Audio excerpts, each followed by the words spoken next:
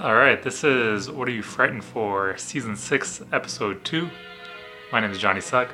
I'm Louise Burns. And we'll be talking to you about films we saw at Fantasia this past week. Which are being called feminist noir films, or feminist thrillers. Did you just make that up now? No, I cheated and read it. The one thing that they do all have in common is that they were both directed and written by the same individual, so they have a very strong narrative, like one-person storytelling feel to them, and are all driven by a female protagonist. Not just driven by, but completely focused on, I think, all four movies we're talking about today, which will be Swallow, Blood on Our Name, 1BR, and Bliss, are entirely every scene on the protagonist. Yes. So let's start with Swallow, which notably won Best Director and Best Screenplay at the Fantasia Awards the last few days. So Swallow is about a new bride who seems to be living... Wait, no, what was it about? Upwardly mobile couple. Husband's parents have purchased this pristine house for them. He goes to work, has a life outside of their relationship and domestic responsibilities. She spends all her time looking immaculate and keeping her house immaculate and cooking gourmet dinners. There's a scene at the very beginning at a restaurant where the husband says to her, "Tell that story. It's a really funny story about the guy." And then some childhood memory.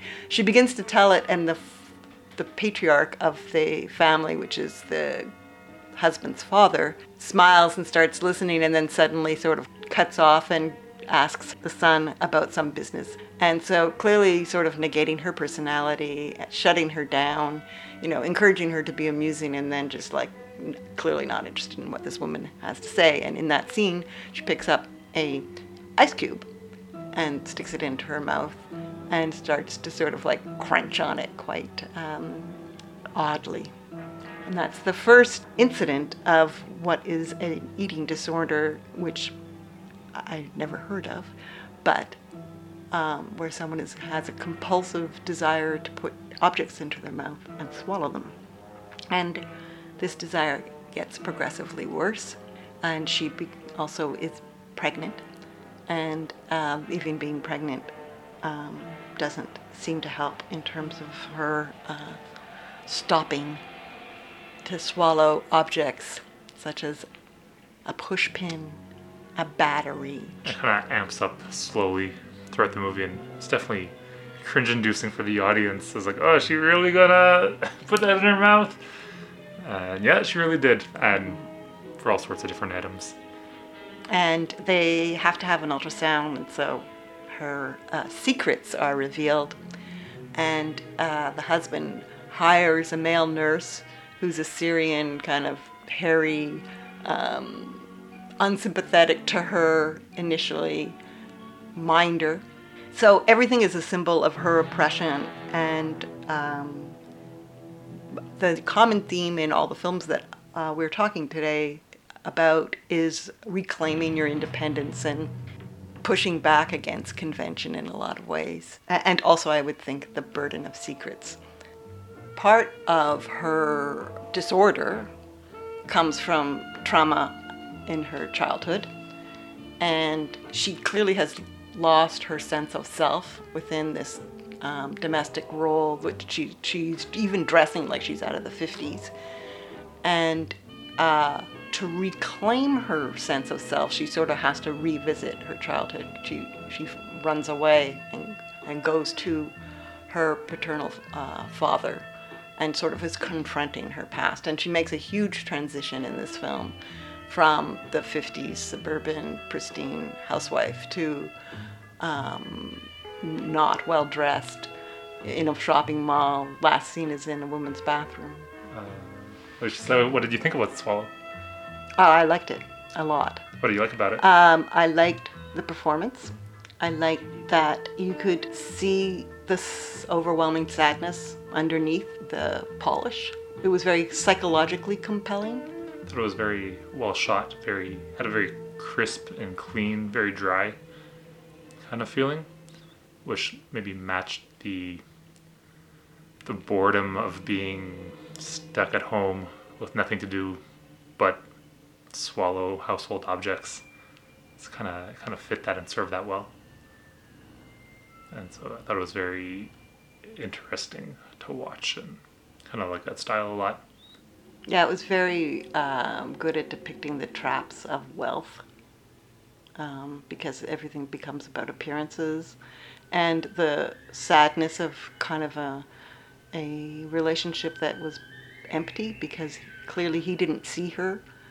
He didn't see that she was unhappy, and he didn't know how to reach her when he was clearly evident that she was incredibly unhappy because she's swallowing batteries. Instead, his option was to control her. All right, next, Blood on Her Name, which was the world premiere. It aired twice at Fantasia, and is written and directed by Matthew Pope, and co-written by Don Thompson. And so this film, I thought, was excellent. It sort of starts where there's a body on the ground, and it has to be dealt with. So our protagonist, see the signs of some kind of scuffle, and she has to take the body and get rid of it, and has to protect herself and her son and her business by keeping everything hush-hush. And the movie's just about her dealing with her guilt, dealing with people's questions, keeping a secret, and trying to keep things from escalating, which of course they do. And yeah, I thought it was a very interesting movie, and the tenseness of it, and the relatability of what it's like to have to keep something secret, of dealing with questions that you don't want to deal with, and how the burden of something can get out of hand if you don't deal with it properly and don't get other people's help to deal with something. And then you make one or two bad decisions, and it gets even worse. Yeah, it starts with the body on the ground of the car mechanic shop that she runs. She's taking this over from her ex-husband, who's incarcerated right now for actually having dealt with stolen cars. And so you're not really sure what happened that made her, obviously, or someone kill this body, but you got the sense that there was a big struggle and that it was not unintentional, so a crisis kind of thing. And so one of the strong points about this film is the actions people take thinking that they're doing the right thing. Her father is the sheriff. It's a small rural town. Everybody knows everybody. She has a lot of anger and hostility towards him. He, as a sheriff, there was some incident where some violence occurred that she witnessed as a young child, and has held him ethically responsible, and has sort of estranged herself, doesn't trust him with her son, has not allowed him to spend time with the son. The son's role in it is ambiguous. He's sort of the voyeur of things, how much he knows. So there's this sense of all three family members doing the wrong thing in order to protect each other. And the engrossing element is that feeling of what would I do in that circumstance, and how the burden of a secret is so difficult to cover up, especially they really dwell on the physical aspect of it, like how wrapping a heavy body and dragging it out, and where do you put it and what do you do? How you not leave any traces. And then she digs in the pocket of the body and finds pictures of a family. So realizes that this person has a spouse and children, and then has a crisis of conscience and feels that it's important that the family know what happened and not think that this victim just abandoned the family. So her actions are based on these kind of good intentions, but all the good intentions don't lead to any reward. They lead to more and more trauma in some ways. Yeah, the movie kind of reminded me of like some Hitchcock stuff of trying to keep a secret, and everything you do, you're just feeling that maybe you're letting the secret out, and the paranoia involved in that, and it kind of felt like a modern noir film. Mm-hmm. Yeah, and it was super tense the whole way through, which is great. There's not a dull moment, even though it wasn't necessarily a fast film. It was a slow burn, Mm-hmm. but it was pretty gripping. So that was Blood on Her Name, and since it was the premiere of it, I don't think there was any release plans yet. So the next film is 1BR, which, if you've been looking for apartments recently, which many of us have, you'll know exactly what that is. It just immediately, you're like, yeah, I've seen that on various listings everywhere. So it's 1 bedroom, and it's based in LA, and it's about an individual, a young woman, who wants to change her life. She's also running away from her father, who is revealed to be having an affair with the nurse of her dying mother. So she is running fast away from that and is very angry towards him, and comes across a apartment compound community, very prevalent in LA, also cropping up in many urban cities. And she goes to see this apartment, and there's floods of people, and she is pretty convinced that there's no way that she's going to be able to get this place. She fills out the credit check and whatever other requirements, including saying that she has no pets, and much to her surprise, they accept her. So she thinks, great, new apartment, everyone seems super nice, but of course weird things start happening, and it turns out to be a nightmare. The thing about this movie is I was expecting it to be bad apartment stuff story, like, I don't know, the ceilings leaking and the neighbors making too much noise, which would seem like it was pitched as that or promoted as that, but actually turned out to be, oh no, the apartment complex is a cult. Mm-hmm. And then she gets brought in and tortured and brainwashed by this cult. So it took a pretty like a hard turn in a different direction than it seemed like it was going to be. The movie ends up being about this cult and how the cult operates and how the cult thinks and how the people act and how they get indoctrinated. Yeah, so it's LA based, so it very much is a drawing on Scientology and something else called a cinnamon drug rehabilitation program. So again, in both of these kind of cult philosophies, and within this film as well, the belief is that they are doing good.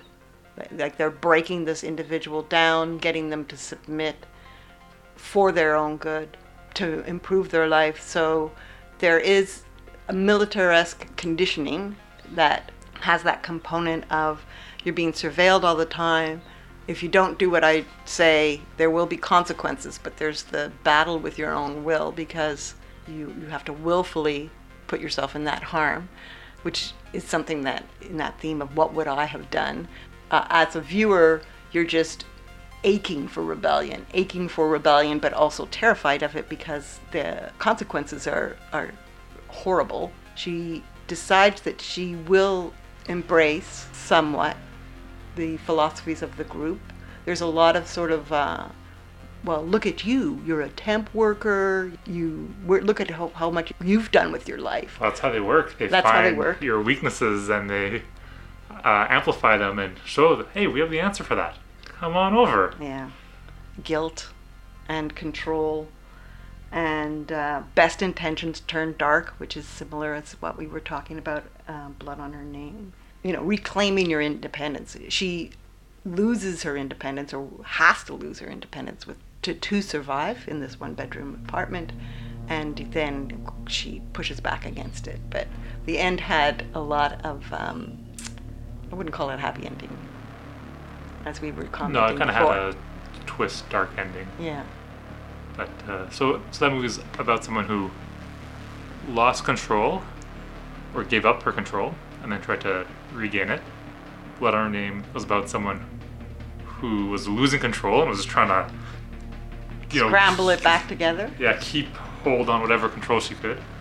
Swallow was about someone who didn't have control, developed problems because of it, and then kind of tried to again regain it and break free of the chains. And so the last movie we'll talk about is Bliss, which is about someone who lost control and then learned to embrace her loss of control and learned how to control what was happening.